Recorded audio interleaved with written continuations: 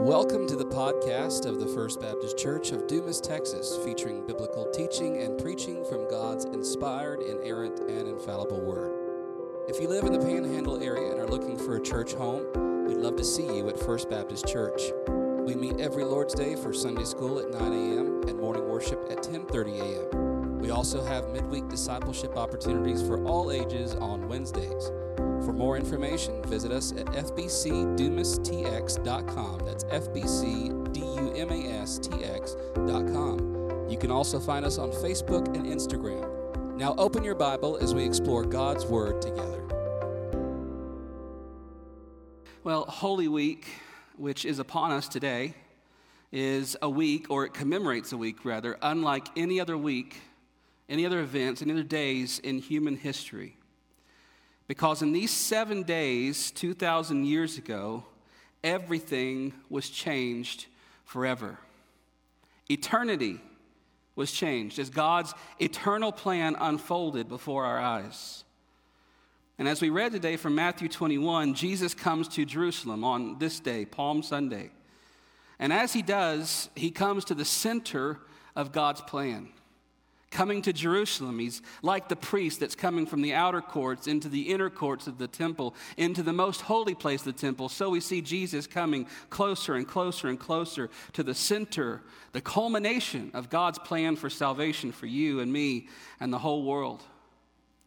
And as we read earlier, as he comes, the people begin to cry out as they lay their coats and these branches on the road, and they're waving palm branches in the air, saying, "Hosanna, blessed is he who comes in the name of the Lord." But if you're listening closely, as Zane read, they then turn around and ask, now, who is this? Who is this guy that we're singing these songs to? Everybody seems so excited about. Who is this? And maybe they don't really even understand the words that they're singing. Hosanna, blessed is he who comes in the name of the Lord. And they're interesting words because I think sometimes we think that in that moment they were just inventing them on the spot. Like, what do we say? What this thing is happening, the guy's coming on the donkey. What should we say? Oh, I know. Let's say, Hosanna, blessed is he who comes in the name of the Lord. No, but it's rooted in a much more ancient tradition than that. There's a reason that they pick up on these words and say these words in this moment on this day. And as we read earlier from Psalm 118, I'll go over a little bit of the context. We come now to verses 25, 26, and 27, which will be our text for today. Psalm 118 is the end of a section in the Psalms that we call the Egyptian Hallel, which just means the Egyptian praise. And it's called Egyptian because it became associated with the celebration of Passover. Psalm 113 through Psalm 118 form this little section of Psalms that became so closely associated with Passover and really every other feast or festival of the Jews as well. They would pick up this almost as the theme songs for these festivals and these feasts, especially Passover, remembering how God delivered them from Egypt. So the Egyptian praise, the Egyptian song of deliverance. When we think about that word deliverance, I think we often picture Moses delivering the people out of Israel, and so we should. But this is also the biblical word from which we get our word salvation, rescue. That what God has done in human history, starting with the Jews and Moses, all through their history, and then finally revealed in Jesus and the church, has been a rescue mission, a deliverance mission, a mission of salvation. And so it makes sense on this day, if this guy really is the Messiah that's coming, it makes sense that we should ask him and pray that the Lord would save us. Save us, O Lord, we pray. It makes sense that they will say, this must be the Son of David. This must be our King. This must be our Messiah. But do they grasp the depth of the song they sing? Do these people on that first Palm Sunday grasp the reality of that week? Do they know who this King is? And I wonder this morning, do you know who this King is? Let's look at verses 25 through 27 here in Psalm 118. Save us, we pray, O Lord. O Lord, we pray, give us success. Blessed is he who comes in the name of the Lord.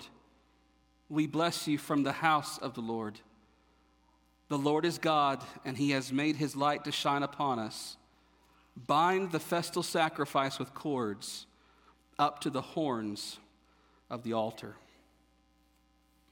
We read earlier in verses 1 through 4 in our call to worship, we see this call to praise God for his steadfast love. Remember, I was saying a phrase, and then it would echo, for his steadfast love endures forever. Something else, for his steadfast love endures forever. So there's this kind of invitation for us to praise God for his steadfast love. Literally, his covenant love and faithfulness. His steadfast, faithful love to his people. In verses 5 through 18 of this psalm, we see an individual testimony of salvation and deliverance. I was lost. I was abandoned. The nations were after me, yet you saved me. You are my refuge. You are my Savior. And the last part of this psalm is the verses 19 through 29.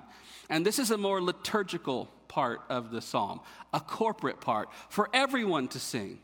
And you almost get this picture that as we remember the love of the Lord, and as we celebrate his goodness to us individually, you can almost picture the people coming together now in the temple on this holy day, whatever feast or festival it would have been, Passover or any others. They come together and then they begin to sing God's praises together. And it's in the middle of that last corporate section that we come today, this corporate hymn or psalm that they're singing together. And interestingly enough, it's also the very scene into which Jesus comes on this day. As the people would enter the temple to sacrifice, to bring their praise and their worship to God, as the priest would enter into the holy place to atone for the sins of the people, Jesus enters now. Jesus comes to Jerusalem now. He comes as our priest, our sacrifice, our true worshiper, coming to God's true temple, not just to offer any sacrifice, but to offer himself. To rend the veil, not just of the temple itself, but of his own body, so making a way for us to come to God. He is the righteous one that now enters in, as the psalm says. And he makes many, as Isaiah says, to be counted as righteous, so that we may also enter in through him. He is the precious cornerstone, this psalm says, that has been rejected and put aside, but is precious and holy to God and all who know him. And then the psalmist says in verse 24, this is the day that the Lord has made. This holy day, whatever feast they would have been celebrating, whatever festival would have been going on, this is the day the Lord has made. This is the day of God's salvation. I wonder if the people on that Palm Sunday knew, as they sang this psalm, and they were probably singing all of it, when they came to that part, this is the day that the Lord has made, as they looked upon Jesus coming into Jerusalem, having really no idea what was to take place that week, that they grasped the depth of what they were saying. This is the day. This is the time. This is the hour that the Lord has made. Therefore, let us rejoice. In the Gospel of John, there's this recurring theme where Jesus is always saying, it's not my time. It's not yet my hour. It's not the day yet. What's interesting is you get to the close of the Gospel of John and it begins to turn towards the cross. Jesus says, now the hour has come. Now my time has come. And so the people say, this is the day that the Lord has made. Number one, we see a cry for salvation. A baby cry back there. A cry for salvation in verse 25. Was that my baby? No. A cry for salvation. Here in the middle of this psalm, we have this prayer. Save us, we pray, O Lord. O Lord, we pray, give us success. Now remember, they are remembering how God has saved his people in the past, and they are remembering how God has delivered them, and they're praying that he will continue to deliver them. Oh God, you have saved us. Now we pray you continue to save us. Continue to prosper and deliver us. Save us, we pray, O Lord. Now you know that our English language complicates some of these Hebrew words. So as the Hebrew word might be just one little phrase, we have this whole thing in English. Save us, we pray, O Lord. Well, if you're looking at a Hebrew Bible today, if you were, you would see this singular word and an additional little ending, Hoshi'anah. Well, you hear in that word itself the word we say, Hosanna. It's a cry and it's a plead for God to save his people. So they say on that day, save us, we pray, O Lord. They're quoting from the Psalm. Hoshi'anah, or Hosanna, save us, O Lord, we pray. In light of all that you have done, continue to save us. And on this Palm Sunday, just a few days before the day of Passover, Jesus enters into the city. Just as it was prophesied in Zechariah 9:9, rejoice, O daughter of Jerusalem, your king comes to you, humble and lowly, mounted on a donkey. And they see this image of this guy coming on the donkey. Maybe they remember Zechariah's prophecy in their head, and they think, this is the king, this is the Messiah, this is the one we've been waiting on. And so, oh Lord, as you saved your people then, save us now, maybe through him. Maybe through this king, this Messiah, this Christ, whoever this is, this Jesus of Nazareth, save us. And so they sing as their prospective king enters, Hosanna, save us, we pray. Are you the one who has come to save us? Do they know that he is the one? I don't know how many of them truly knew what they were saying. But it's completely appropriate that they sing this at his coming. It's completely appropriate that they sing this to him. Now, what were they praying for? Deliverance from what? From Rome? Maybe. Occupation? Yes. Their enemies? Yes. Taxation? Yes. Were they praying for the restoration of the kingdom of Israel right now, this physical kingdom, the throne of David? Sure, they were praying for those things. But whatever they knew or didn't know, God's providence fixes this psalm in their mouths for this day. Because on this day that the Lord has made, there is much cause to rejoice because they see their King come. And whatever they knew or didn't know, I wonder today, do you know? Whatever they knew or didn't know on that Palm Sunday, I wonder if you know today. You're certainly hearing it today. Have you likewise prayed, "O Lord, save me"? He indeed does come to save and to deliver, but from something much more serious than Rome. And you say, I know, preacher, from sin and death and hell. Yes, he comes to save from that too, but he also comes to save from something much more terrifying than even that. He comes to save from God. He comes to save us from the wrath of a holy and righteous judge.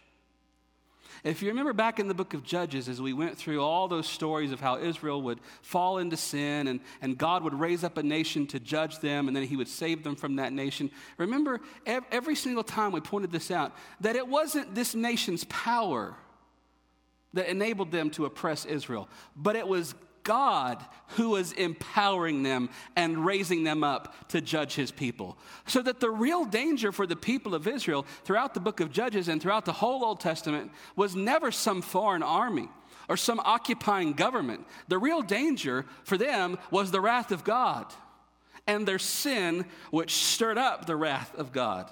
That's what they really needed saving from. The danger was never merely earthly. It was God.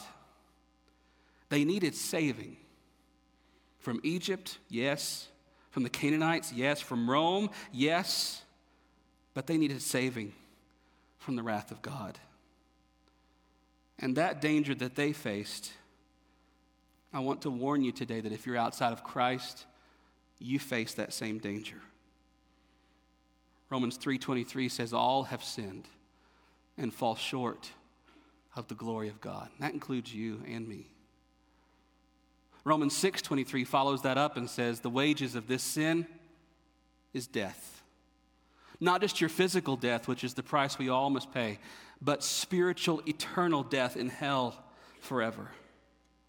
Oh, God's people were in need of salvation and deliverance, and they cried out to this one who they thought might be their king. Save us, we pray. I want to tell you today, if you're apart from Christ, you need God's deliverance.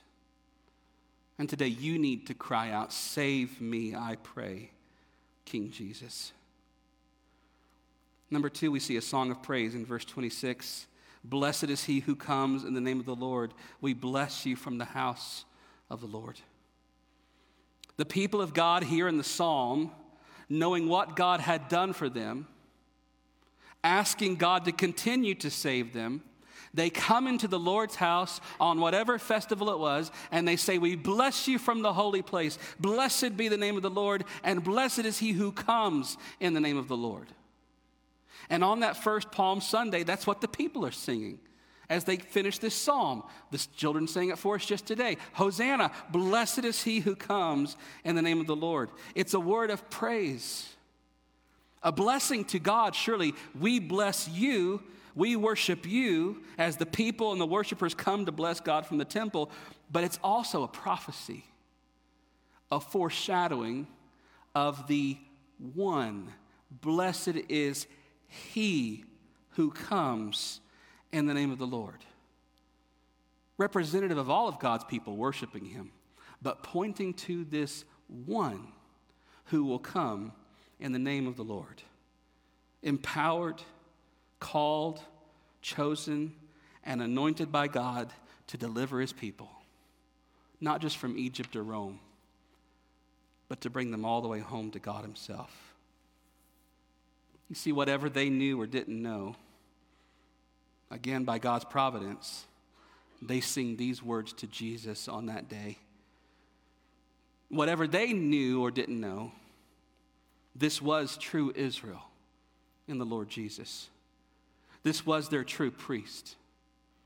This was the one true worshiper coming into God's presence, who alone is worthy to do so. Here is God's king, God's deliverer. The psalmist said, "Here is God's cornerstone. Yes, rejected by men, but precious and chosen in the sight of God." And as he comes, begotten of the Father from all eternity, we say, "Blessed is he who comes in the name of the Lord." In his incarnation, as he takes on flesh to become a man in the person of Jesus, we say, "Blessed is he who comes in the name of the Lord." As he travels and teaches and heals, we say, "Blessed is he who comes in the name of the Lord." And as he enters Jerusalem on this day, the king, humble and riding on a donkey, riding to his death, we say, "Blessed is he who comes in the name of the Lord." This is the blessed one, the chosen one, the holy one, the beloved one, the anointed of God, adored and honored and magnified by men and by angels. Blessed is the one whom God sends to do the work of God. And so the psalm says, "Blessed is he who comes in the name of the Lord. We, your people, bless you from the house of the Lord." Whatever they knew or didn't know on that Palm Sunday, you know here today because you're hearing it here today. And the question for you is, have you bowed before this one who came in the name of the Lord? What they sang maybe unknowingly on that day, you can sing with full understanding today. Blessed is he who comes in the name of the Lord, who came from God as God to do the work of God on behalf of the people of God to bring in the kingdom of God. And listen, you may either bow to this king as Lord now for your salvation, or you will bow to him then to your condemnation. Either way, you will bow before this king. I don't care what worldview, what theology, what religion, what feelings, what opinions, what culture we bring into this room today, Jesus alone is Lord. And to Jesus alone, every knee will bow and every tongue will confess. No matter your belief system or your opinions or your culture, we will all bow before this King, Jesus. Matthew 23:39, we see this phrase come up again. But it's not in the mouth of joyful worshipers. It's not in the mouth of joyful pilgrims in Jerusalem as they come to bring in this guy riding on a donkey. No, this is on the lips of wailing sinners who now see their judge coming in fire and glory. And Jesus says, on that day, you will say, blessed is he who comes in the name of the Lord. So the option for you today, in God's mercy, in this time allotted today, your option is to bow down before this one now or be crushed beneath his feet then. Either way, everyone will say, blessed is he who comes in the name of the Lord. It's exactly what Paul says in Philippians chapter 2, starting in verse 10, when he says, to this Jesus, every knee will bow in heaven and earth and under the earth, and every tongue will confess that Jesus Christ is Lord, to the glory of God the Father. Everyone will. And the invitation for you today is to do it now to your salvation. Or you may wait till then to your condemnation. Number 3, all of this does come at a high cost. In verse 27, we read, the Lord is God. He has made his light to shine upon us. Bind the festal sacrifice with cords up to the horns of the altar. Through this King, the one who comes in the name of the Lord, God causes his light to shine on his people. And you should immediately hear the words of the Aaronic benediction from Numbers. May God make his face to shine upon you. And in this one who is coming, we see the light of God shining in him. That's why John, writing his gospel in John 1, verse 4, says, this Jesus, in him was life, and that life was the light of men. John says, before Jesus came into the world, in verse 9 it says this, that true light was coming into the world. Here in Jesus' face is the light of God's blessing and his presence. It's why we call him Emmanuel, God with us in the midst of this people, in the midst of his people. Do they understand it? I don't know what they fully understood, but you can know it here today through Jesus, the light of the world. Whatever they knew or didn't know, you know here today because you hear it. In this world, there is real evil.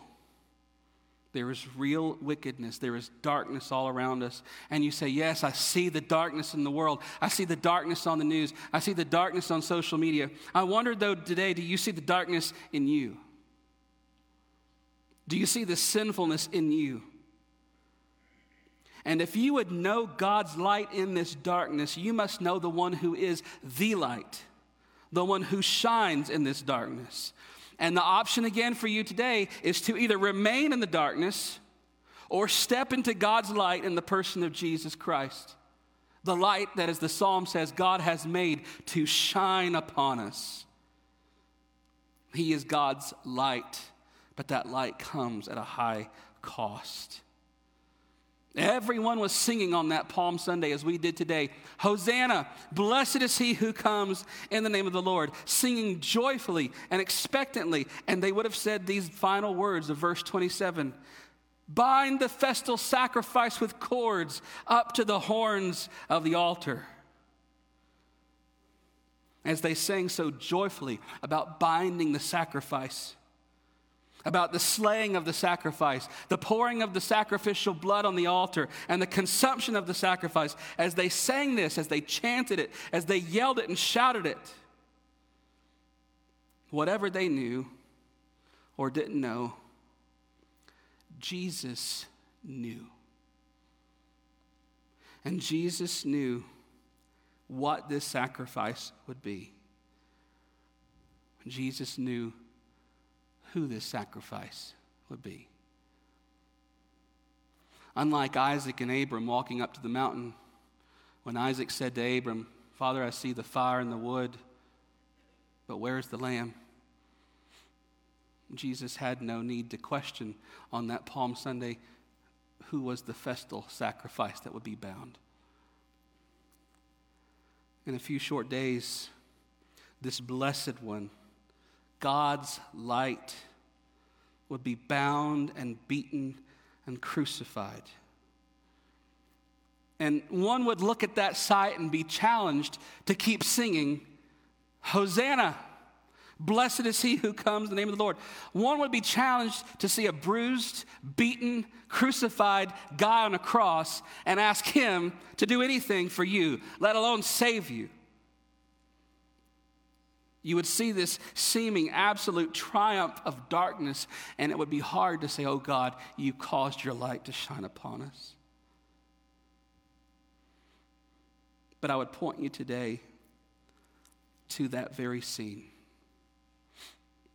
A naked, bruised, beaten, disfigured man hanging on a cross. And I would invite you to see hanging there God's light, God's King.